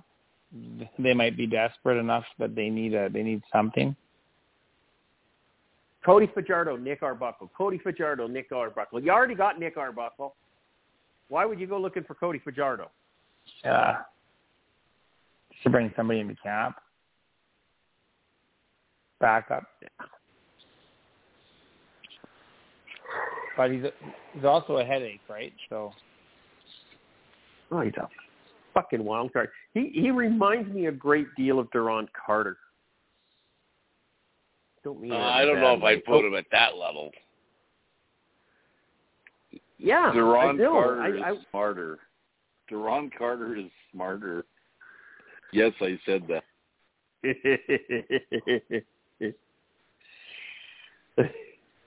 I just noticed we're going to talk about Duron in a bit. Okay, so let's leave that one alone for now. Are you surprised, Charles, that Cody Fajardo has not got a call from the Saskatchewan Roughriders? No, what are they going to say? We don't want you anymore. You suck. I mean, honestly, no. No, I mean, you're a dick. We don't want you back. You call me names. They obviously have nothing to say to him. They don't want anything to do with him anymore, obviously. So why would they bother calling him? What are they going to say? How's it going? How's the weather there? No, I'm not surprised. They want nothing to do with him. So why would they call him? Okay. So why wouldn't you just release him? I know the answer to this, so I'm just throwing it out there. I don't know. Because they're trying to see if they can find anybody better before free agency. And if they can't, they have the first shot at Cody, right? Fair enough. I mean, look at Chris Jones is releasing people all over the place in the Alex. Get the fuck out of here. You're gone, right? We don't want you back. Which is kind of good, in my opinion, is that he's made his mind up on that one. Why hold on to the person? But I honestly don't believe the Saskatchewan Roughriders have made up their mind on what they're going to do with Cody Fajardo yet, and that's why they haven't phoned him. Well, he's making it easy for them not to make that phone call. He keeps talking publicly 100%. like it's even just this interview with 3 Down Nation. You shut the fuck up. Keep your mouth shut. Don't say a thing. He loves to publicly feel sorry for himself. It's like he's trying to garner sympathy. With who? Anyone that wants to give it to him. Like him. He's a jamoke. Okay, no one cares. He's an idiot. Okay, I mean, if you diss the team that you play for, CJ has pointed this out a couple of times, how once Bo Levi Mitchell got benched, you didn't hear from him. He didn't say anything bad about the team at all. Okay? Nope. He's a smart guy. Cody just flapped his lips about, they don't believe me, so I'm not playing the last. Shut the fuck up. Yeah. Okay? Of course they don't want you. Pretty fucking obvious. Yeah, no, 100% I agree with you, Will. I did say that numerous times about Bo Levi Mitchell. And for a football player that I had zero respect for, I have a huge amount of respect for him and how he's handled this entire situation. And I think he's done very well. I honestly don't think he's going to play football. And he's going to do a Darian Durant with somebody and retire. You think? I don't that'd be interesting. I'm having fun with that one. I think it would be hilarious. He'll end up somewhere. It's a CFL. He's going to end up somewhere. I don't know where, but he'll end up at someone's training camp. Especially when you consider we were talking earlier about how bad the quarterbacking pool is right now. Yeah, sure. At least he has experience. Yeah. And he's not a bad quarterback. he's just not an elite quarterback. And I know Will and I are going to disagree on this forever and ever and ever a day. But he's not a bad quarterback. And, he's a team player. And I like that. I respect that in him. Right? And, I mean, just the fact that he took those pay cuts way back when in 2019 when he signed that ridiculously stupid contract, him and Mike Riley. Well, he took pay cuts real quick and real fast on that one. Riley wasn't willing to do that quite so much. So, personally, I think he was just overrated by Riley was. I think Riley was underpaid at $750,000 to play that 2019 season with BC. He didn't get paid enough. So they had no hey, Rudy, line. what were you saying there? I was going to say he's over. Fiordo was overrated by the everyone, Rider everyone? media and the Rider fans. He was overrated, and they assumed he was at an elite level, and he wasn't. He was a serviceable quarterback, but nothing special, and that played out in all his playoff appearances. So it was obvious. You ask Phil Miller. You ask Phil Miller about him, okay? Because Phil Miller, he'll tell you, Cody Fajardo is the best quarterback the CFL has seen in decades. I don't know what the hell you guys are talking about. Yeah, 100%, right? He was the ultimate quarterback. You wait.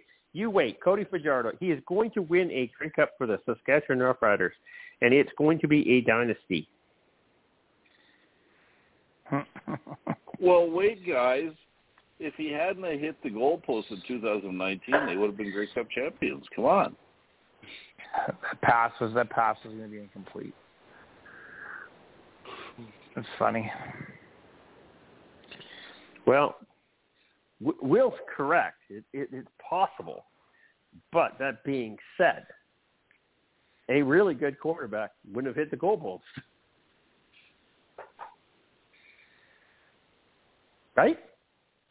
Winnipeg should have won that game 10 times over in the last 5 minutes. I remember that. They had interceptions. They had a flag called. They had like 3 turnovers, and it just kept on coming. Saskatchewan had so many chances to put one in the end zone and tie that game up. And they just Winnipeg's defense came up big. But, yeah, so, I guess you could say what if he would have pulled that out of the fire and then win a Grey Cup. We don't play what ifs on this game. Yeah. What ifs are the absolute worst thing for Will. You don't say what if, woulda, coulda, shoulda with Will. It doesn't work. Nope. Okay.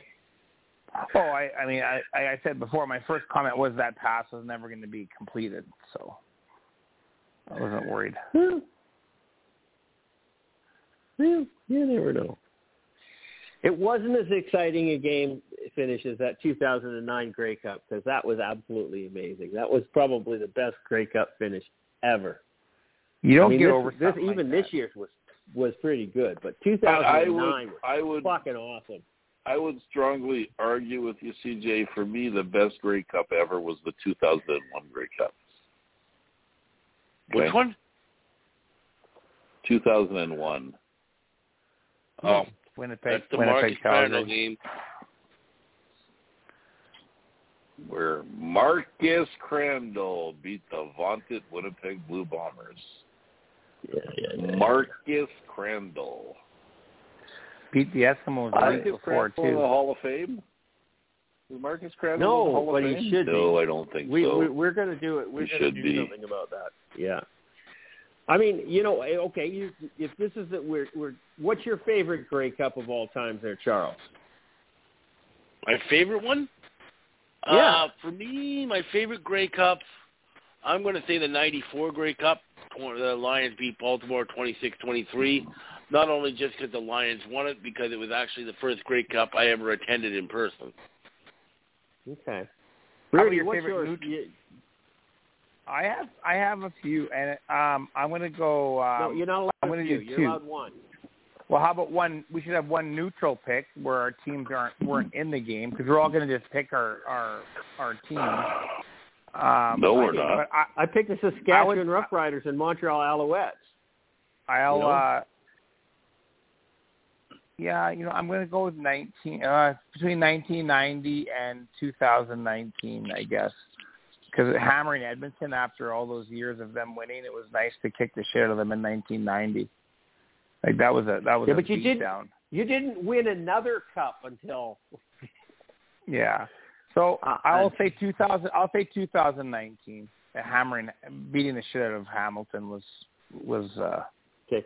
So what was the worst Grey Cup, Charles?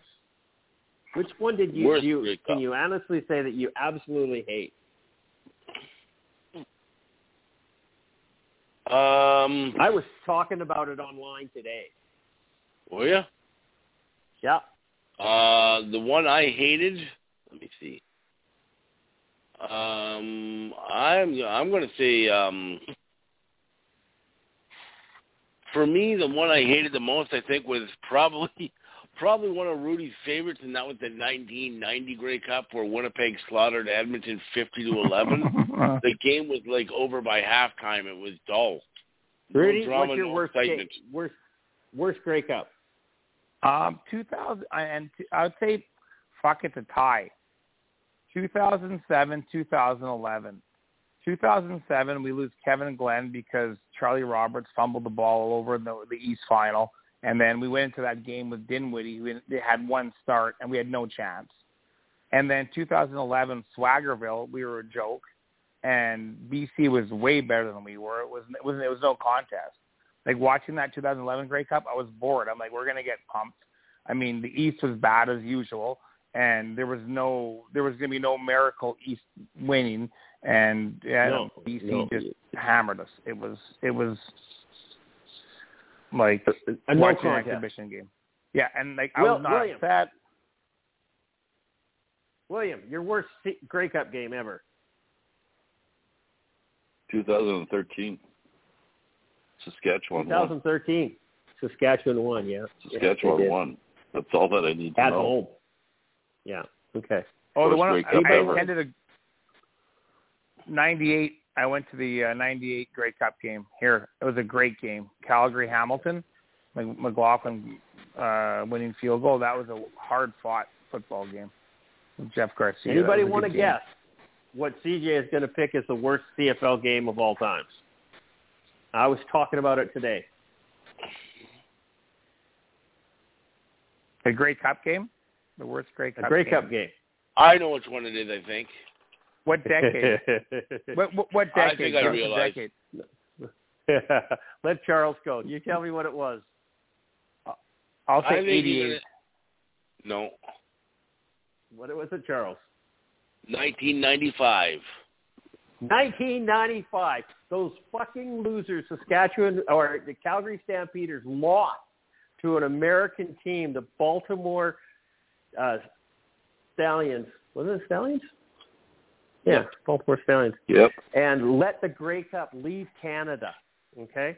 Yeah, I was talking about that game today because somebody had said that if there was an American team that didn't have to follow the ratio, would they win the Grey Cup constantly? And I said, fucking Baltimore Stallions would still be winning the Grey Cup every year if they were still in the league.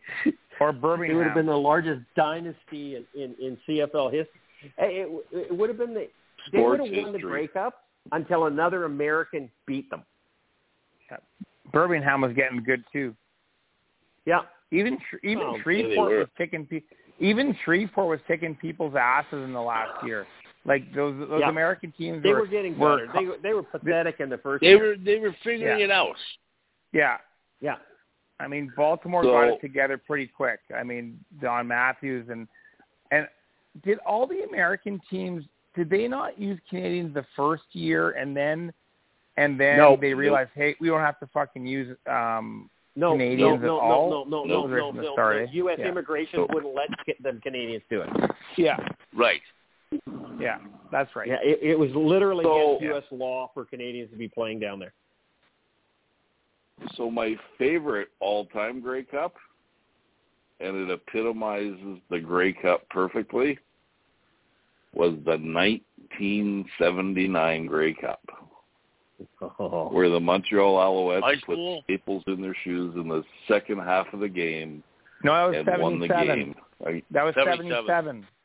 That's right. It was. Okay, 77, whatever. Well, and Wally Buono scored. Wally Buono had a pick six.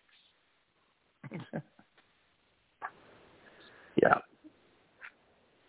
Well, the Ice Edmonton. Bowl. Well, they shot staples into their shoes, do they not? Yep. To prevent them from sliding on the ice. Yeah. And it worked. And Montreal won the Grey Cup at home. Yep. And then lost 2 in a row. 78 and 79 to Edmonton. Yeah. Okay. Moving back into the agenda, let's see what happens. So we were just talking about Cody Fajardo, and he's gone. So I did not know this. Running back James Wilder Jr. says that he has been released by the Elks after suffering a broken back in 2022. Did you know he broke his back? No. Broken back or broken neck? It says broke his neck. Sorry, he broke his neck. I had no idea that was what his problem was. They No. can't. Can they release him with Yes, that kind of? Well, I think they can only release him if he's cleared to play.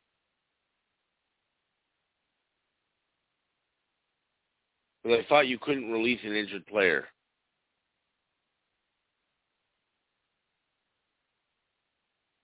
yeah, I believe you're correct, but I think his contract is up this year. Do you know what I mean? And Right. I don't believe that he's actually been released. I think he's been told that he's not being re-signed. Okay, well, that's a different And thing then. It is, and I think he just went to the media with a poor me thing. Which it is. I mean, I feel bad for him and everything else, but Elks has not formally announced Wilder's release, but have already cleared several aging veterans from their roster, cutting 6 players, including Tony Washington and Deron Carter. So, no, he hasn't been released yet. I think he's just been told that he's not being re-signed, and he's going to head to free agency. They are not obligated to support him after his contract is expired. Now, this is one of those health and welfare items the CFLPA has been working on. And I don't disagree with them. I don't agree with the CFLPA on very much. I think it's a useless organization, and they want way too much for what's available. But how do you walk away from somebody that broke his neck giving everything for your team? I don't agree with that. I mean, I understand he's out of contract, but this is where the league and or the CFLPA should be stepping up here. I mean, there should be a fund set up for players who have debilitating injuries because of this. Now, I know pretty much every O-lineman out there has had a debilitating injury, but you know, I keep going back and seeing Jason Tucker with that neck brace thing on, right? And they're just going, how does that happen? And, you know, yeah, football's a mean, rough sport, but you have to take care of your own. You have to take care of them. Especially with a serious injury like that. That's he needs spinal surgery. Yeah, that's life altering. It is. But here's the part that bothers me about this, okay?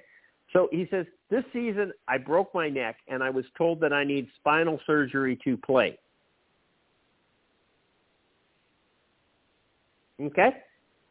You break your neck, you go for spinal surgery, and then you come back and play football? Yeah, must be that's got to be a minor break. It's got to be a minor break then, right? If you can even think about coming back to play football. Is there such a thing as a minor break when you're talking about a broken neck? Well, something's not adding up, right? Yes. Either he's posturing, or it doesn't make sense. So, quite a while ago, going back at least 10, 15 years ago, I was skiing on a little bunny hill with my kids, and I was skiing backwards and being a bit of a goof, and I grabbed an edge, and I flipped over backwards and landed, smacked my head on the ground really, really hard. I got up. I did not feel very good. I was very nauseous.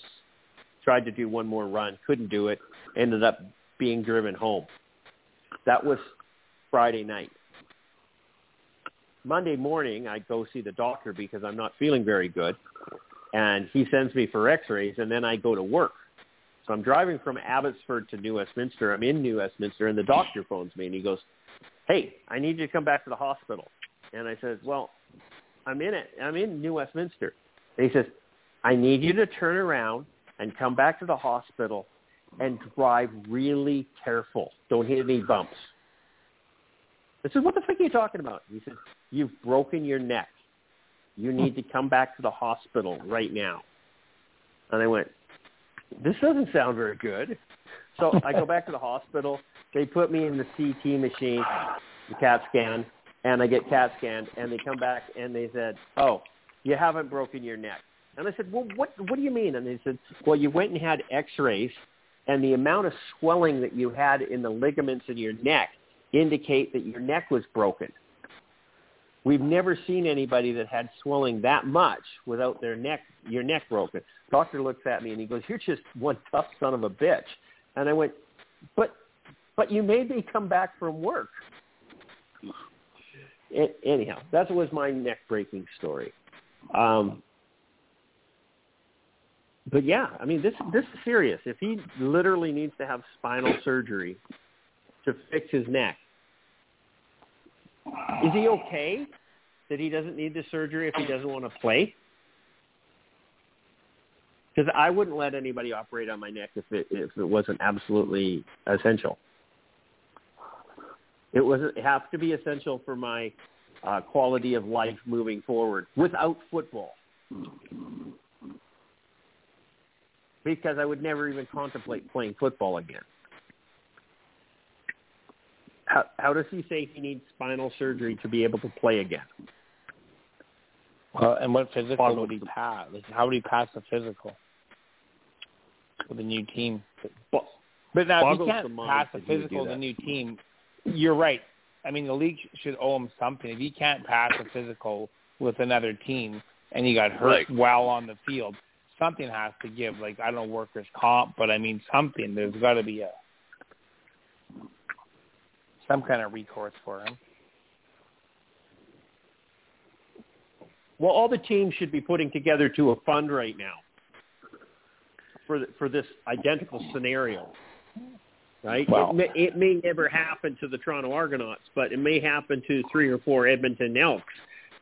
But why should the Elks continue to do this? Because it's not necessarily the team's fault that this happened. It's the fact that they're playing football at all.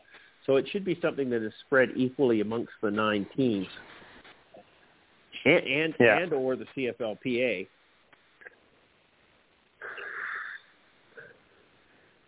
Because in reality, every player playing football should be paying a little bit into this fund. But anyhow, I kind of feel bad for James Wilder Jr., although I don't really. He's a little bit too arrogant and a little too mouthy, so I'm not totally believing all of this story. Mm-hmm. So we'll let it fly and see if there's anything else that comes up in the future on this one, because I don't know. William, you got something to say on this one? You're back in the weeds again. You know, well, I don't think too much of James Wilder Jr., but, hey, if he's hurt and it happened in the CFL, they should take care of it. And once again, with him, you don't know if he's just blowing smoke for the sake of blowing smoke. You know what I mean? Yeah, I do. If you remember correctly, after his first year in the CFL, he complained Toronto wasn't paying him enough because he had 4 kids or something like that. Yeah. And how is that the CFL's fault? Right? It's not. They're paying him what he signed the contract to play for. Keep your dick in your pants. That is correct. And he said he was never going to play in the CFL again, and guess what? He did. So only because the drive-through window at Burger King job was taken. Whoops, did I say that? Sorry. Well, and personally, for me, he's never been as good as he was in that first year either. I would agree with that, too. No, and nor was Chris Williams.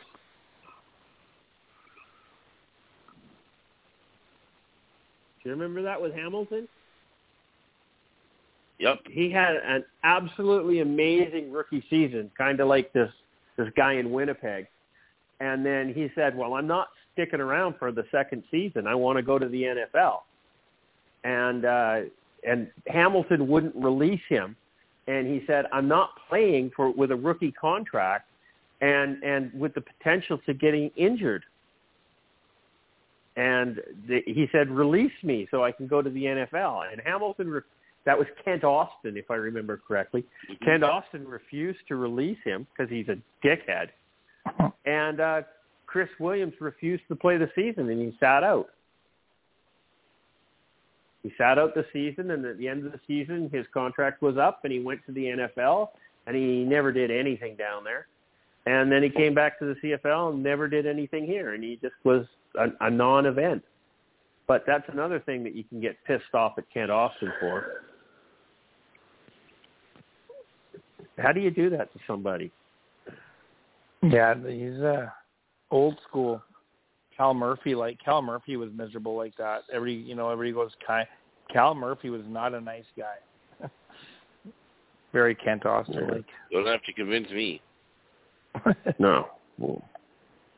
Okay, the next one up. We're running out of time here. We're 13 minutes left in the show. We got a couple of things left to do, and I kind of want to talk about them. Anthony Calvillo believes that he's ready for the CFL head coach, but has not been interviewed by the Montreal coaching job. Should he be considered? Okay. Will and I both have talked about this just very briefly. My answer is no. I don't think he's that good of a coach, period. He came out as an offensive coordinator a long time back, and he sunk it up. Then he came out as went away for a while, went and coached down in youth sports, came back as a quarterback coach or a receivers coach, did okay. Now he's been elevated to the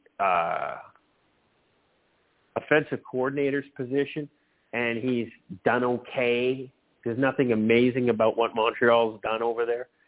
And then and now he thinks he can be a head coach? I don't care.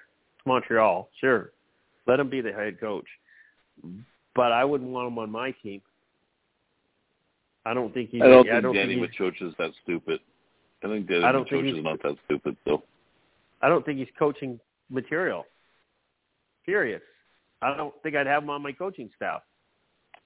I agree. OC is probably a stretch. Yeah.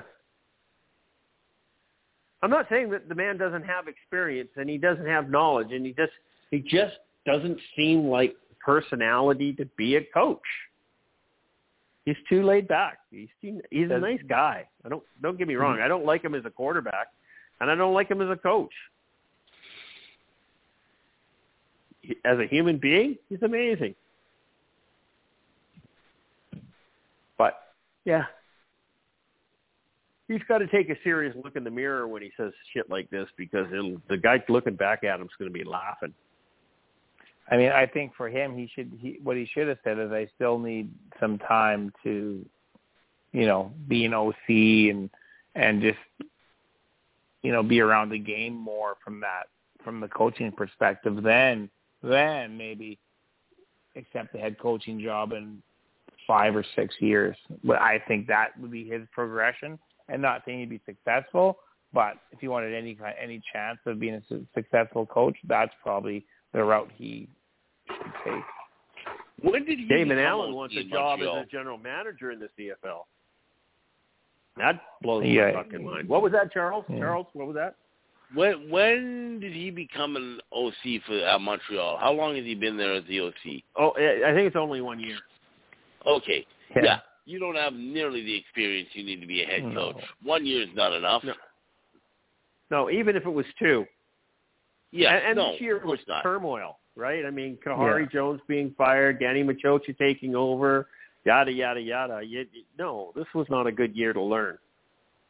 No. It's not like he had a mentor or anything.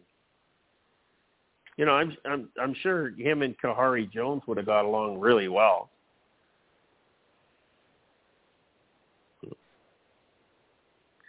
I don't know. We'll see. We'll see if Anthony Calvillo is even on the coaching staff come training camp. He might not even be part of the Alouettes. He might be part of the Red Blacks by then.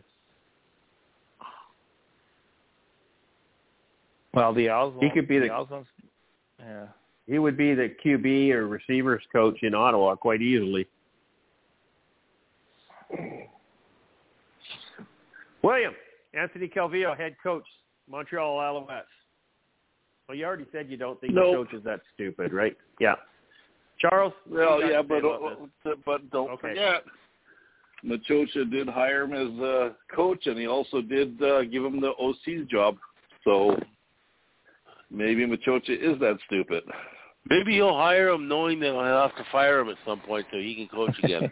Or maybe he'll hire him knowing that he can control him, because that's what Danny Machocha likes to do. Well, I like Charles' answer better. Yeah, don't forget the Owls. The Owls don't have a lot of money to spend, right? So they don't. They might take a cheap coach that'll work for. Well, yeah, they're still paying Kahari, or are they? Or are they? I think so. No, because he got a job right away. No, he got a job right away. No. Or was he in the last year? He's with Ottawa now. But no, I think his contract was up at the end of the season. Yeah. Oh, was it? Right? Yeah, because I think it was a 2-year deal, because it wasn't Machocha that hired him. Nope. I think it was Gary Stern did. Yeah. And then they brought in Machocha, and Machocha didn't like Kahari at all and suffered through him 1 year and then let him play the next year, and then he fired him.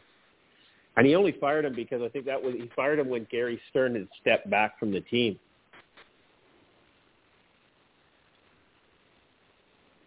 Right? So, and Vernon Adams was the man in that town, and he's not anymore. Okay, getting away from Anthony Calvillo here. He's not a great football player.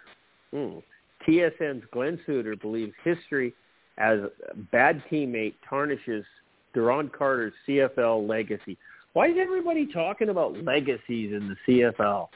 I mean, seriously. It's like being the tallest midget or something. I didn't read this article. I don't really care what Glenn Suter says and anything else. He's just pissed that Duron Carter's not a Saskatchewan Rough Rider anymore, or left, or whatever. I mean, he was only there because of Chris Jones. And when Chris Jones left Saskatchewan, you knew that Duron Carter wasn't going to stick around, and he ended up being back at the Elks when Jones went back there. I think he went from Saskatchewan to BC, didn't he, Charles?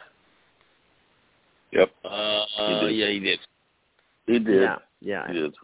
And now he's off to the Elks. Good place for him. No, he's been released from the Elks. Yeah. His time in the CFL, I believe, is now over. I don't think anybody's going to pick up Duron. Has he been a bad teammate? I don't think you can call him a bad teammate. You know what? Apparently, I don't think anybody really says anything bad about him. None of the players complained about him. Nick Lewis said he was a great teammate. So yeah. So this is just Suter making shit up for Riders fans. His dad was a bad teammate. His dad was an asshole. Yeah. Or is. But no, I think Duron Carter wanted to be liked by everybody. What's that? He was a good football player. What did you say, Will? His dad. He was a great football player. His dad was a good football player. Huh? Duron was a good football player. Yeah, he was. No. Yeah, both of them were. Duran was an amazing football player. He just But Will's right. He had a stupid mind. Dad, yeah. But Will's right. Duran's dad, Chris Carter, was a phenomenal football player. I mean, Duran Carter had the potential to be anybody he wanted to be in the CFL, and he chose to be a jackass. So, you know, his showboating was it was absolutely too much. His talent was there. Absolutely, his talent was there. That catch he had that year in Saskatchewan, in my mind, that's probably one of the greatest all-time catches in the CFL. Yeah. So.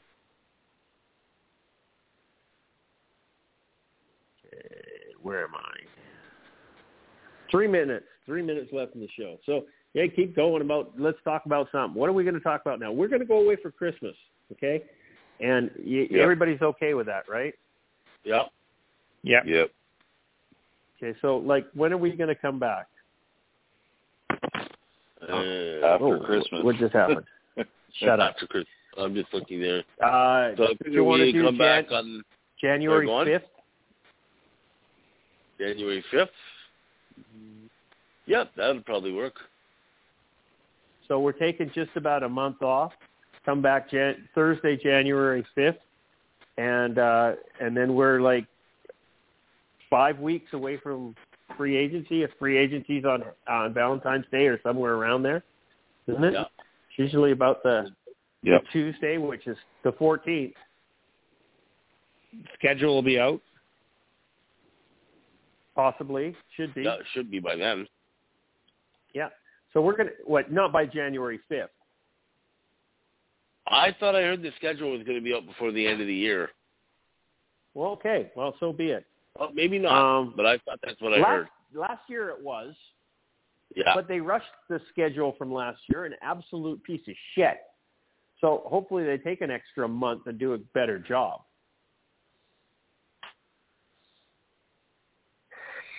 Yeah. Okay, so January 5th is our next show, and let's just wrap this thing up and make it happen. This has been, where are we? Hang on this. Let's Talk CFL Podcast, episode 514. I've been your host, Christopher Jones. We got to talk football, 120 minutes of football. It was a good show, guys. I appreciate it. Like I said, we're going to wrap this up. We're going to go off and have some Christmas and New Year's and come back on the 5th of January. It's been wonderful having you on. Rudy, you're new. Okay. Thanks for coming on. You're doing a good job. Thank you for having me. You have to wait to be told to talk as opposed to just blurting shit out. Okay? But, we'll work on that. I'll cut you off at the knees a few times. I've been really polite so far, so that's gonna change. New Year's is gonna change. But Merry Christmas to everybody. Thank you very much all for coming in. Yeah, go ahead, Rudy. Say something. Nope. Thank you very much for having me. Say good night. And good night, and have a great Christmas, everyone. Okay. Charles, up to you, brother. Yeah, well, I hope everyone has a good Christmas and New Year's, and we look forward to talking to you all in January. William, my friend, it was really good that you were able to come on to this show. I know that you weren't going to. I'm not wishing everybody Merry Christmas. It's too early. Fuck that. We'll do it online later. Anyways. Well, of course we're doing it online later. We're doing this for the benefit of the fans out there. I did enjoy the show tonight, even though I wasn't going to be on. We did have some stuff to talk about. So, go Schooners, go. Good night.